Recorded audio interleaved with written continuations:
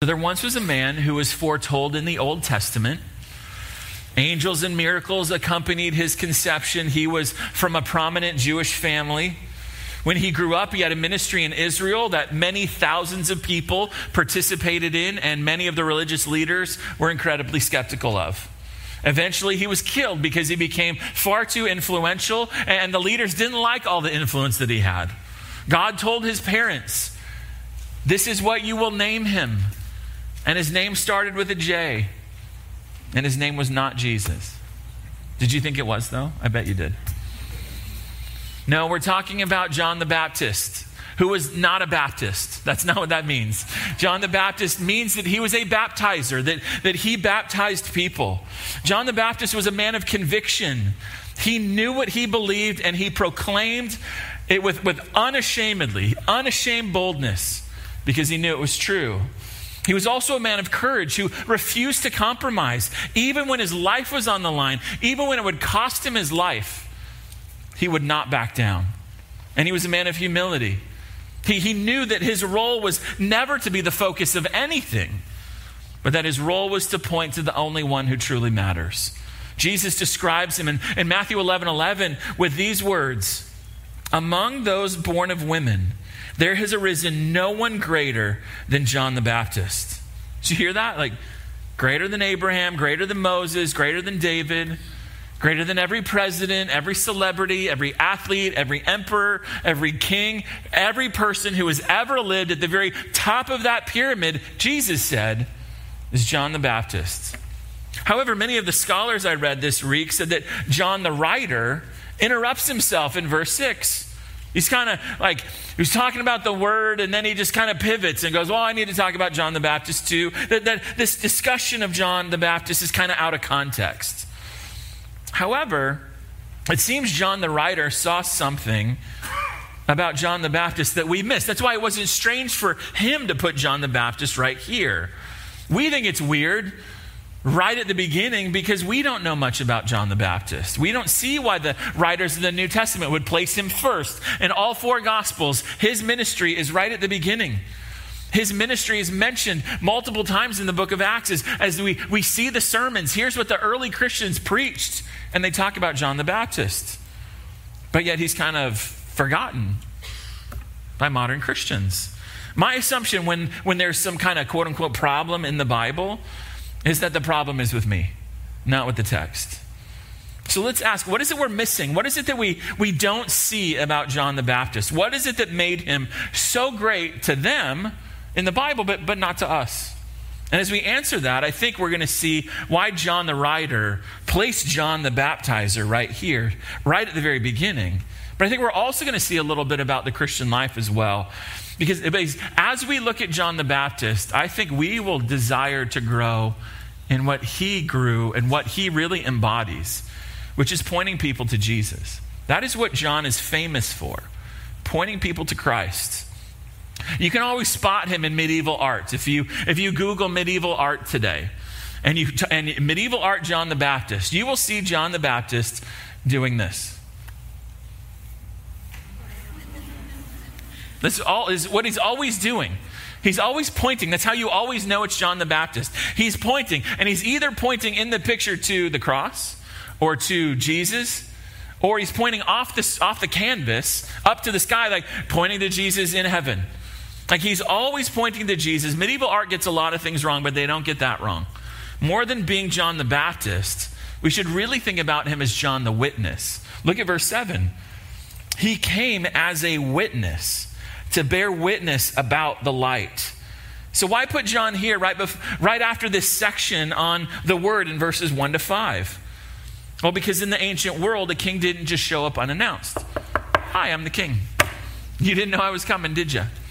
They would never do that kind of thing. When they're going to show up to your town or your city, they would send their servants there first. The servants would arrive and they would tell all the people, get ready.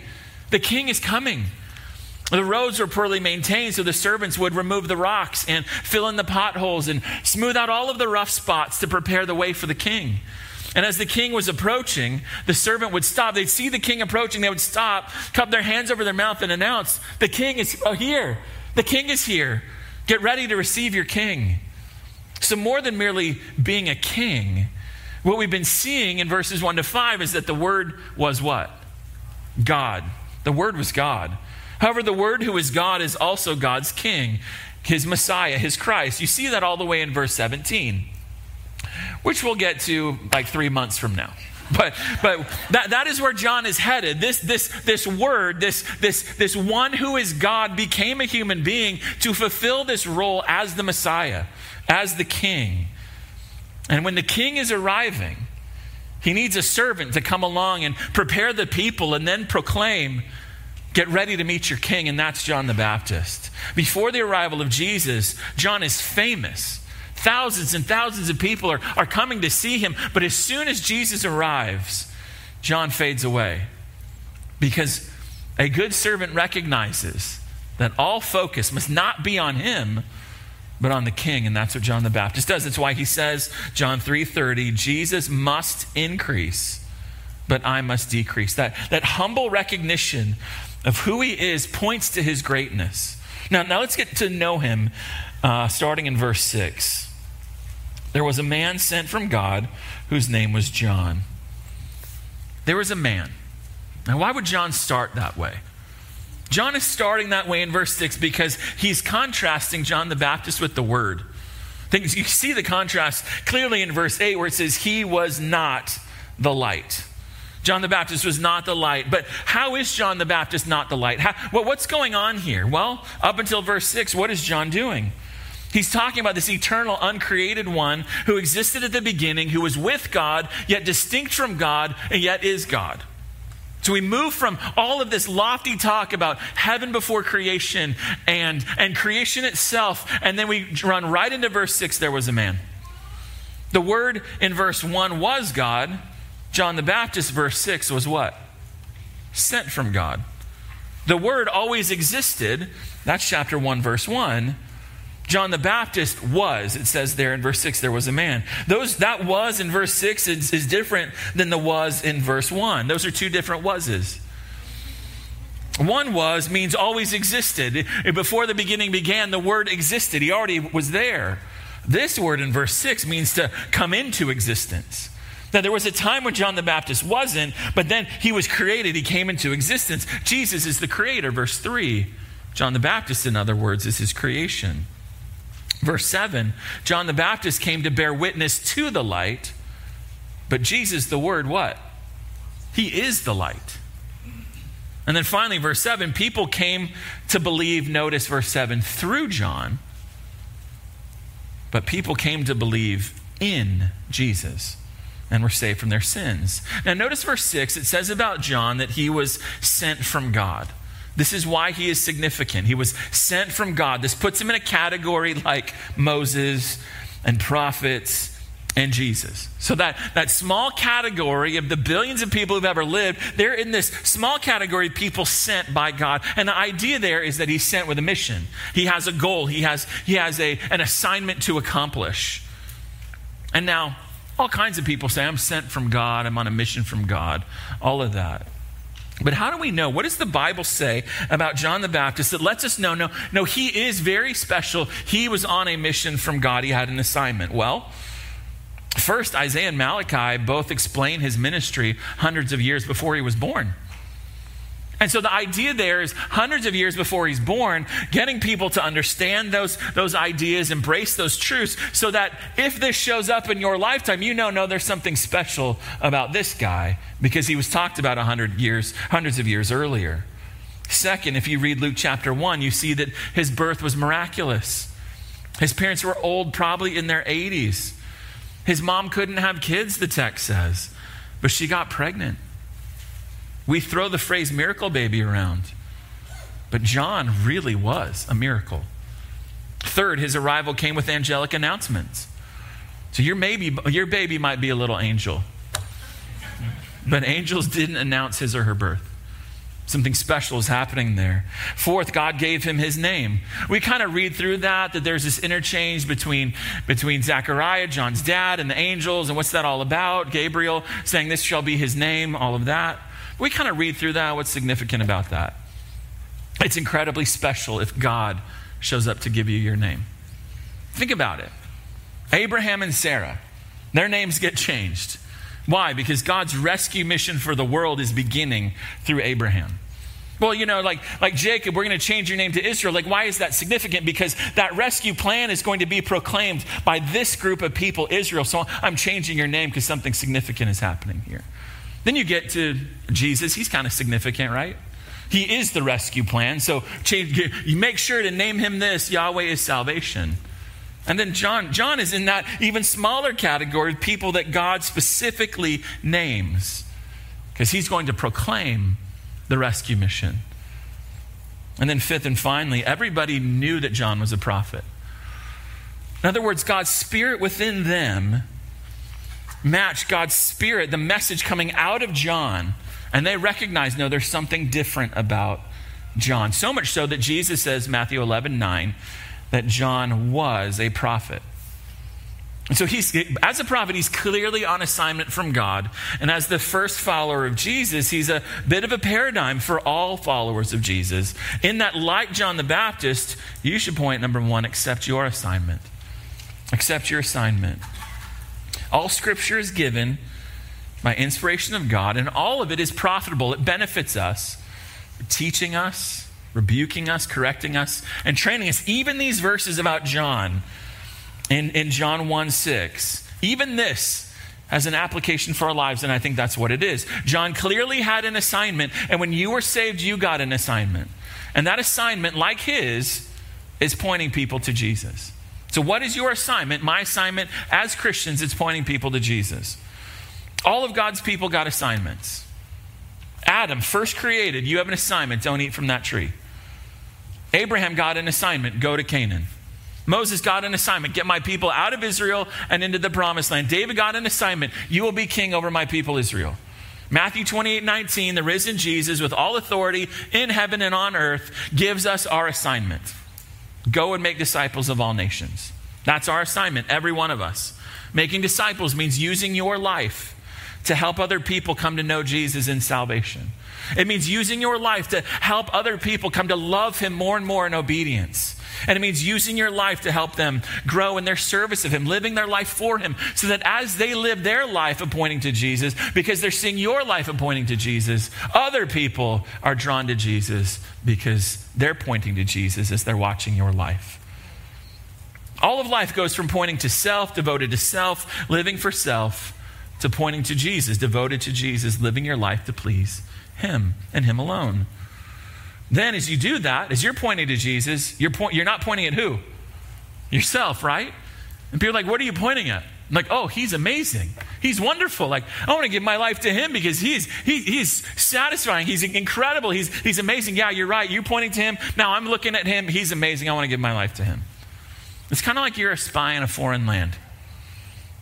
You're going about your business. You're living your life. You're doing your thing. But underneath everything you're doing is your assignment. No matter where you are, who you're with, your assignment, my assignment, is the exact same. Make disciples by pointing people to Jesus. This is what grace produces. The more you hear about Christ, the more you hear about how wonderful he is, how amazing he is, that grace, that glory, as that fills your heart, you can't help but go like, no, like point to him. Like he's the one, he's the best. Now, you may be wondering about the specifics of your assignment, but that you have an assignment is set. Make disciples by pointing people to Jesus. That's the assignment every Christian has, not every pastor has. You already have it. And it might change your life more and more to see the specifics of that assignment. Maybe you're like, okay, this is what I'm doing with my assignment. And maybe that's not going to stay that way forever. Maybe your assignment, the specifics of that are going to change a little bit. Don't assume that what you're doing now is the only way you're going to do this assignment of pointing people to Jesus. God may be getting you ready for a more specific application of how you point to Jesus and where you point to Jesus. So be open to that. Be ready for that. Say to him, Lord, anything, anywhere, you're the Lord, you own me. Wherever and however you want, use my life to point people to Jesus. And practically speaking, it's going to start in your home. That's where it'll start, and it'll go from there. Because here's the thing, you look at verse 6, and I hope that my life and that your life that maybe one person or maybe through your life, thousands of people will say about you one day, there was a man sent from God whose name was Sam. There was a man sent from God whose name was Jared. Because you pointed to Christ, God used you in my life. God sent you into my life. Or someone will reflect on the impact of your life and say, there was a woman sent from God whose name was Pam. There's a woman sent from God whose name was Trisha. And because you were faithful to point me to Christ, now I'm following Christ. God sent you to me. That's the hope. And in reality, I mean, we know this. All people that know we're Christians kind of see us pointing to Jesus anyway, right? Whether we like it or not. That's kind of what it is. Like, they know you're a Christian, and it's like, okay, well, what you did right there, oh, your Jesus would do that? Oh, okay, great. All right, like everybody knows that whether we accept the assignment or not, we are pointing to Jesus, right? So the idea there is like, let's just be intentional about it. Let's not say we're pointing to him, but we really aren't. Let's accept our assignment. Now, if you're like me in high school, waiting to the last minute to do your assignments, let's not do that with this one. Let's not get to the end and go, gosh, I really wish I lived my life differently. You know, I really wish I spent my time pointing people to Jesus. I don't have enough time anymore. Time's running out. Let's not do that. And if that is you and you're like, yeah, I'm working on my assignment. I've accepted it. I'm embracing it. I'm seeking to live it. Then in the words of 1 Thessalonians 4:10, just keep going. Do that more and more. Keep going. Keep at it. And we get a glimpse into this assignment in verse 7. John the Baptist came as a witness to bear witness about the light. Notice it says there he came as a witness. The idea there is their intention. Here is why he came as a witness. This was his goal, to be a witness to Jesus who is the light.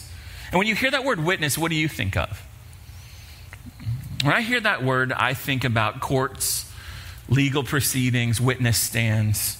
And that was how this word was used in the ancient world. It's used for one who gives proof, who gives evidence, who gives information concerning a person or an event that they know something about. So to be a good witness, the information that you give has to be what? Has to be true, right? So this word witness here speaks to his identity. This is what he would be.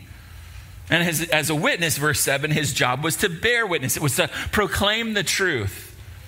And if you think about it, if you're on the witness stand, you're not hiding, you're not secret. You're like, I'm staking a claim on this. I'm saying, this is the truth. I'm going to proclaim it. I'm not going to be neutral. I'm not going to hide, secret agent. I'm all in on this. And what John the writer is doing with John the Baptist is he's saying, this is my first witness in the trial of who Jesus is and what he did. He's presenting Jesus and saying, you need to believe that he is the Christ and the Son of God so that you will have eternal life. And here's my first witness, John the Baptist. So to better accomplish our God-given assignment, you should point number 2, understand your identity. Understand your identity. When you were saved, your identity changed. Now you are a disciple of Jesus. Now you are a child of God. And now you are a witness. Or the way that I put it, to complete point number 2, you are a pointer to Jesus. We point to Jesus because we are pointers to Jesus. It's the same idea there as he came as a witness to bear witness. This is what I am. This is what you are. We are pointers to Jesus. Acts 1:8, speaking to those in the room, his disciples, but by application, all of us are included in this statement where Jesus says, you are my witnesses. Now, it's one thing to be a witness when everybody loves the truth, right? You speak the truth, everyone's like, oh, that's awesome, thank you. It's another thing to be a witness when people are not fans of the truth. Witnesses aren't liked very much in that context. And Jesus prepares us for this. Luke 21, he says in verses 12 and 13, it will be costly to be a witness. He says, quote, they will lay their hands on you and persecute you, delivering you up to the synagogues and prisons, and you will be brought before kings and governors for my name's sake. So you're thinking, okay, that doesn't sound fun. That doesn't sound great. That sounds costly. That sounds painful. And then verse 13, Jesus adds, all this persecution and going to jail, this will be your opportunity to bear witness. It's not going to be your opportunity to be silent. This is going to be your opportunity to bear witness. Now, this was fulfilled in the book of Acts, but it's happening all over the world. As this word in verse 7 translated witness is the word martyria. Sound familiar? You get the word martyr from this. Why? Because martyrs seal their witness with their life. Martyrs are saying, my life is not more valuable than the truth I'm proclaiming. And I'm showing you the value of this truth because I'm not going to lay down, I'm not going to stay silent. It's so important. I would rather die than be silent. That's how important their witness is. And so on the one hand, being a pointer to Jesus is going to be very costly, but it is also the highest of privileges. 1 Peter 2:9, Peter, who suffers greatly as a witness, says it's also a privilege to be a witness. He says to proclaim the excellencies of him who called you out of darkness into his marvelous light. So what you witness to, what you point to as a pointer to Jesus could not be any more opposite than words like boring, uninteresting, irrelevant.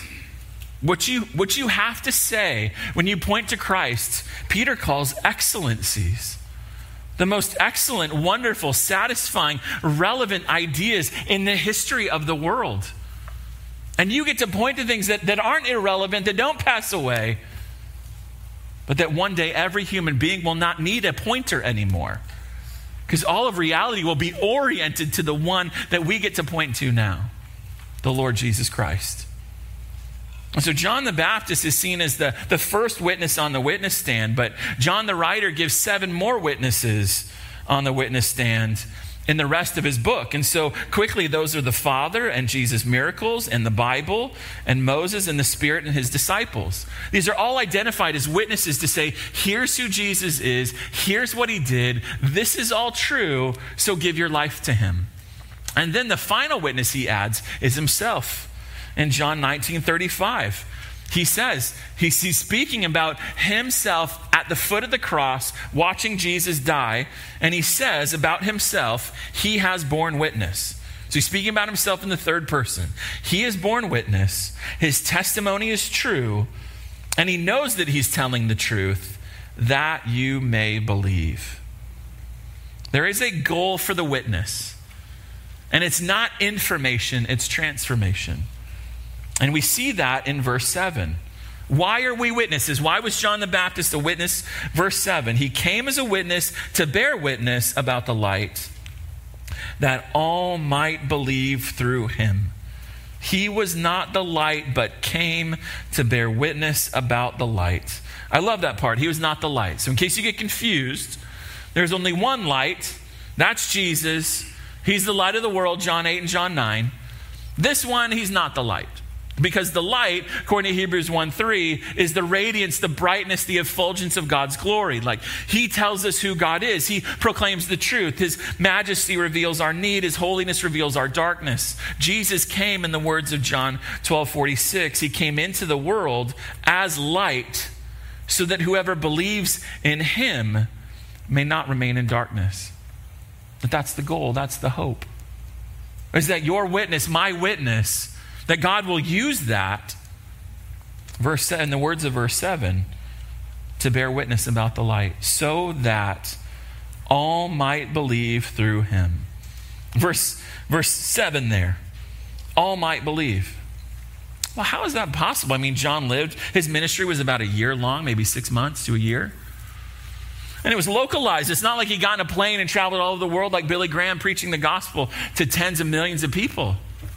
He was just there in that one little spot for that short amount of time. How is it that that's true, that all might believe through John the Baptist? Because every time the gospel is preached, every time the Bible is read, the gospels are read, each one begins with John the Baptist. And each time that happens, people see his ministry pointing to Jesus, and because of pointing to Jesus, people believe. Now, here's the thing. All people are not going to believe through you. and they're not going to believe through me.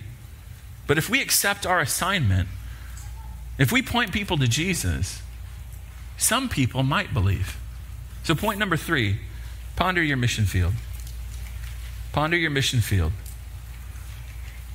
As you think about your mission field, recognize that you have no pointless relationships. There's not a single relationship that you have, that I have, that is pointless.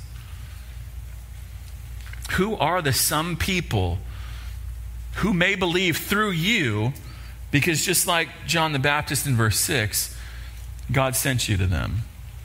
See, there are about 8 to 15 people that you interact with most. Some of those people, some of those 8 to 15, are your partners in the mission field. The others, though, what? They are your mission field. And none of those relationships are pointless. The relationships you have with people who aren't followers of Jesus are so that you will point them to Jesus so that they'll be saved someday. Because you think about those 8 to 15 people. Maybe it's a coworker or one of your children. Maybe it's a neighbor or a family member. Maybe it's another student, a kid on the baseball team. Maybe it's a friend. Whoever that is, they are part of your assignment. God has placed them in your life, or better, God has sent you into their lives to point them to Jesus. In 2 Corinthians 5, Paul talks about motivation for the Christian life. You can turn there if you want. It's page 1068, 2 Corinthians chapter 5. So he's talking to this group of Christians. He's saying, here's the motivation. Here's the goal for the Christian life. Here's what you should be striving for. Verse 9, he says, as Christians, quote, we make it our aim to please the Lord. That's our goal. He's watching. He knows our actions, our heart. We want to please him. We do things that do please him. That's not to be saved. That's a result of salvation. We're seeking to please him with our lives. Why? Verse 10, because we must all appear before the judgment seat of Christ, so that each Christian may receive what is due for what he has done in the body, whether good or evil. So we live our lives in a way that pleases Jesus, because we will all stand before Jesus and be judged. Not for eternal life, but for rewards. Now that good and evil, as you think about those words, that it could be a whole bunch of different things. But Paul then takes those concepts, please the Lord, judgment seat of Christ, takes those two ideas and gives a specific application in verse 11. He said, knowing these things, that we want to please the Lord, knowing we will stand before him and give an account. Verse 11, knowing the fear of the Lord, knowing he's watching, knowing we will stand before him. Paul says, we persuade others. Knowing all of this is coming, knowing that God is watching, we persuade, we seek to convince, we witness, we proclaim the truth about Jesus. This eventually is fleshed out at the end of the chapter, verses 19 to 21, where Christians are given, verse 19, the ministry of reconciliation that we often call pastors ministers, but we shouldn't. We should see ourselves as ministers.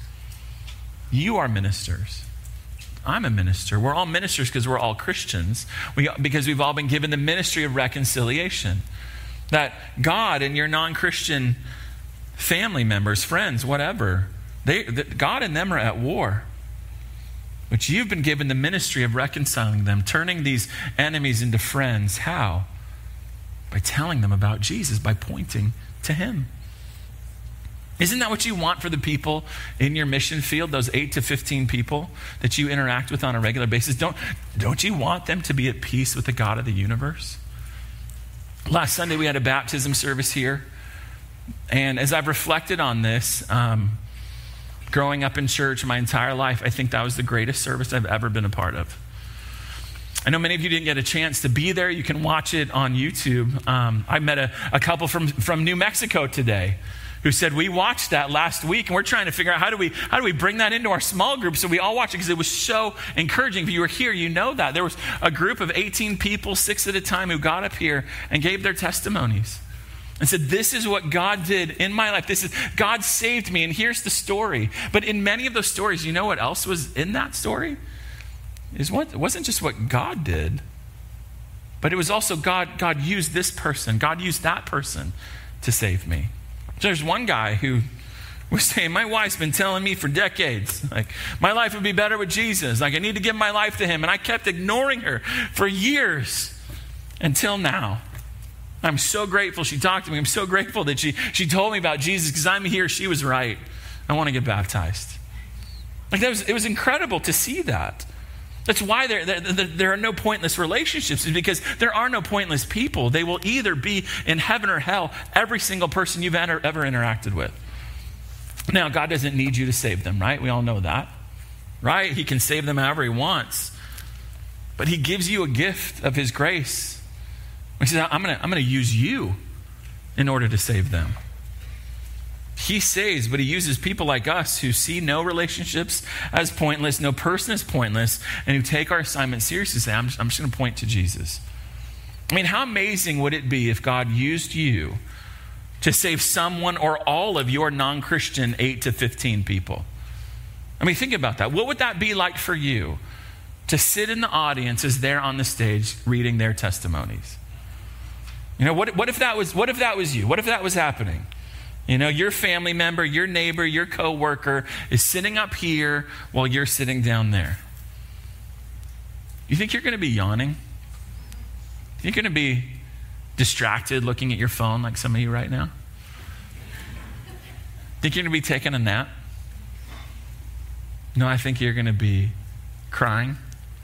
I think you're going to be singing with all your heart. I think you're going to be praying.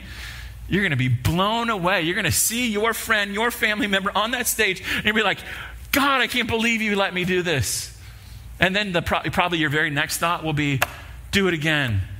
Do it again. Who's the next person? Who's my family? Like, how do I get him that book or get him this thing or invite him to coffee, invite him to church? Like, what do I do? How do I do that?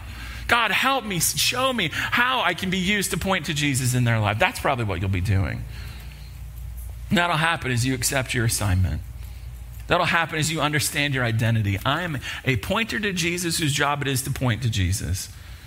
And it'll happen as you ponder and pray for your mission field. I was talking to a lady after the first service. She's like, I like that. You ponder, like, pray and point. I'm like, thank you. You should have preached. Like, that's what it is. We pray. How do we ponder our mission field? We pray for them and we point to Jesus. That's what we do. I mean, we do that as we realize we have no relationships that are pointless. God sent you to them, into their lives, so that you may point to Jesus and maybe they'll believe. Now, one final word to pastors or those who want to be pastors. Before I give that final word, why would I do that? Most of you won't be pastors at all. This might not be, this might not be your church. You might be kicking the tires like, I don't know. I don't really like that one. Let's keep going. You know, or maybe you're watching from some other part of the world and you're like, I'm never going to go to Redeemer, but I really like watching. Whatever. The reason I do this is because every single one of us needs to know what pastors are supposed to be and do. Why? Because we all put ourselves under the influence of pastors. And we need to know whether or not that's good influence or a not so good influence. Because not only are the principles of John the Baptist's life helpful for understanding the Christian life, but it's also really helpful for understanding Christian ministry. And so the idea here is that a really good pastor points away from himself and points to Christ. That's what good pastors do. So good shepherds do, good leaders do, good elders do. They don't point you to themselves. They don't point you to themselves. They don't point you to some other source of help or healing or hope. They point you to Jesus. Paul puts it this way, 1 Corinthians 2:2, I decided to know nothing among you except Jesus Christ and him crucified. I'm going to point to myself, he said. I'm going to not point to myself, he says. I'm going to point to Jesus. We talked about this text back in August in the revival series. We went through 1 Corinthians 2, and what we saw there is that ministry must be free from self-promotion, theatrics, manipulation, and using people for personal gain. So as you think about the pastors that you allow to influence your life, you should be asking, what's the flavor? What's the taste? What's the atmosphere of their teaching? When I allow myself to be influenced by them, am I drawing closer to Jesus or am I being drawn closer to them? Am I living more and more to please Jesus and follow him and live for him? Or am I becoming like a fan of a human being? Those are all things that are very significant for us to think through as we think about John the Baptist. He's known for pointing to Christ and away from himself. That is what all Christians should do. That is what all pastors must do. Faithful pastors focus on Christ. They're not priests or advisors or coaches. They're not therapists. They're not miracle workers. They're not entrepreneurs. They are witnesses, just like John the Baptist. They're sent from God to a group of people to point them to Jesus. And that's it. So they give people the light. They give them Christ. They give them the facts, the truth, the proof from God's word about who Jesus is, that he is God, that he's the Savior of the world, that anyone's sins can be forgiven through faith in Jesus and Jesus alone. All Christian ministry, in other words, must work hard to remain Christ-centered. And when you do that with a clear conscience, you'll be a good and faithful servant. And so as one of the pastors here, that's my heart for myself. That's what I want at the center of my heart, Christ. That's what I want for the center of the hearts of our staff and our leaders. It's what I always want at the center of our church. Because when we do that, we're emulating the one that Jesus called the greatest man who ever lived. And he was the greatest man who ever lived because he had the greatest job ever, which is pointing to the greatest human being, the greatest being, the God-man who ever lived, the Lord Jesus. So if you think about that, pointing to Christ, that is a life well lived. As you think about your life, pointing people to Jesus, doing exactly what John the Baptist did, that is a good life. That is ministry well done. That is true greatness. Saying, Jesus, he's the greatest man who ever lived, and what he did was point people to you. That was his assignment. Okay, I accept it. It's mine too. Let's point people to Jesus. And by God's grace, we will hear, well done, good and faithful servant too. Let's pray.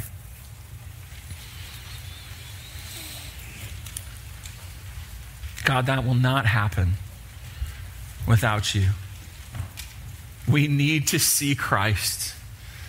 We need to love him more because we see him in all of his beauty, all of his greatness. Nobody has to be forced to give others good news. It just comes out because the news is so good. So may you fill our hearts with the greatness of Jesus. And yet at the same time, that greatness, that glory, that satisfaction that we experience makes it so much easier to accept our assignment, to point people to him. And really, why wouldn't we want to? Our flesh, our hearts want everything to point to us. So give us the grace that we need. Give us the determination, give us the help to do that. Give us the courage and compassion for our mission field to do that. Because Jesus, you are all that matters. And one day, like I said earlier, there won't be any need to point to you, because all reality will be oriented towards you. We long for that day. Get our hearts ready for that day as we seek to point others to you, that they may believe and be saved. May people come to you because of the impact you do on our hearts in this message from this text. May we see baptisms because we said, I'm gonna take these things seriously because Jesus, there's no one better than you. It's in your name I pray. Amen.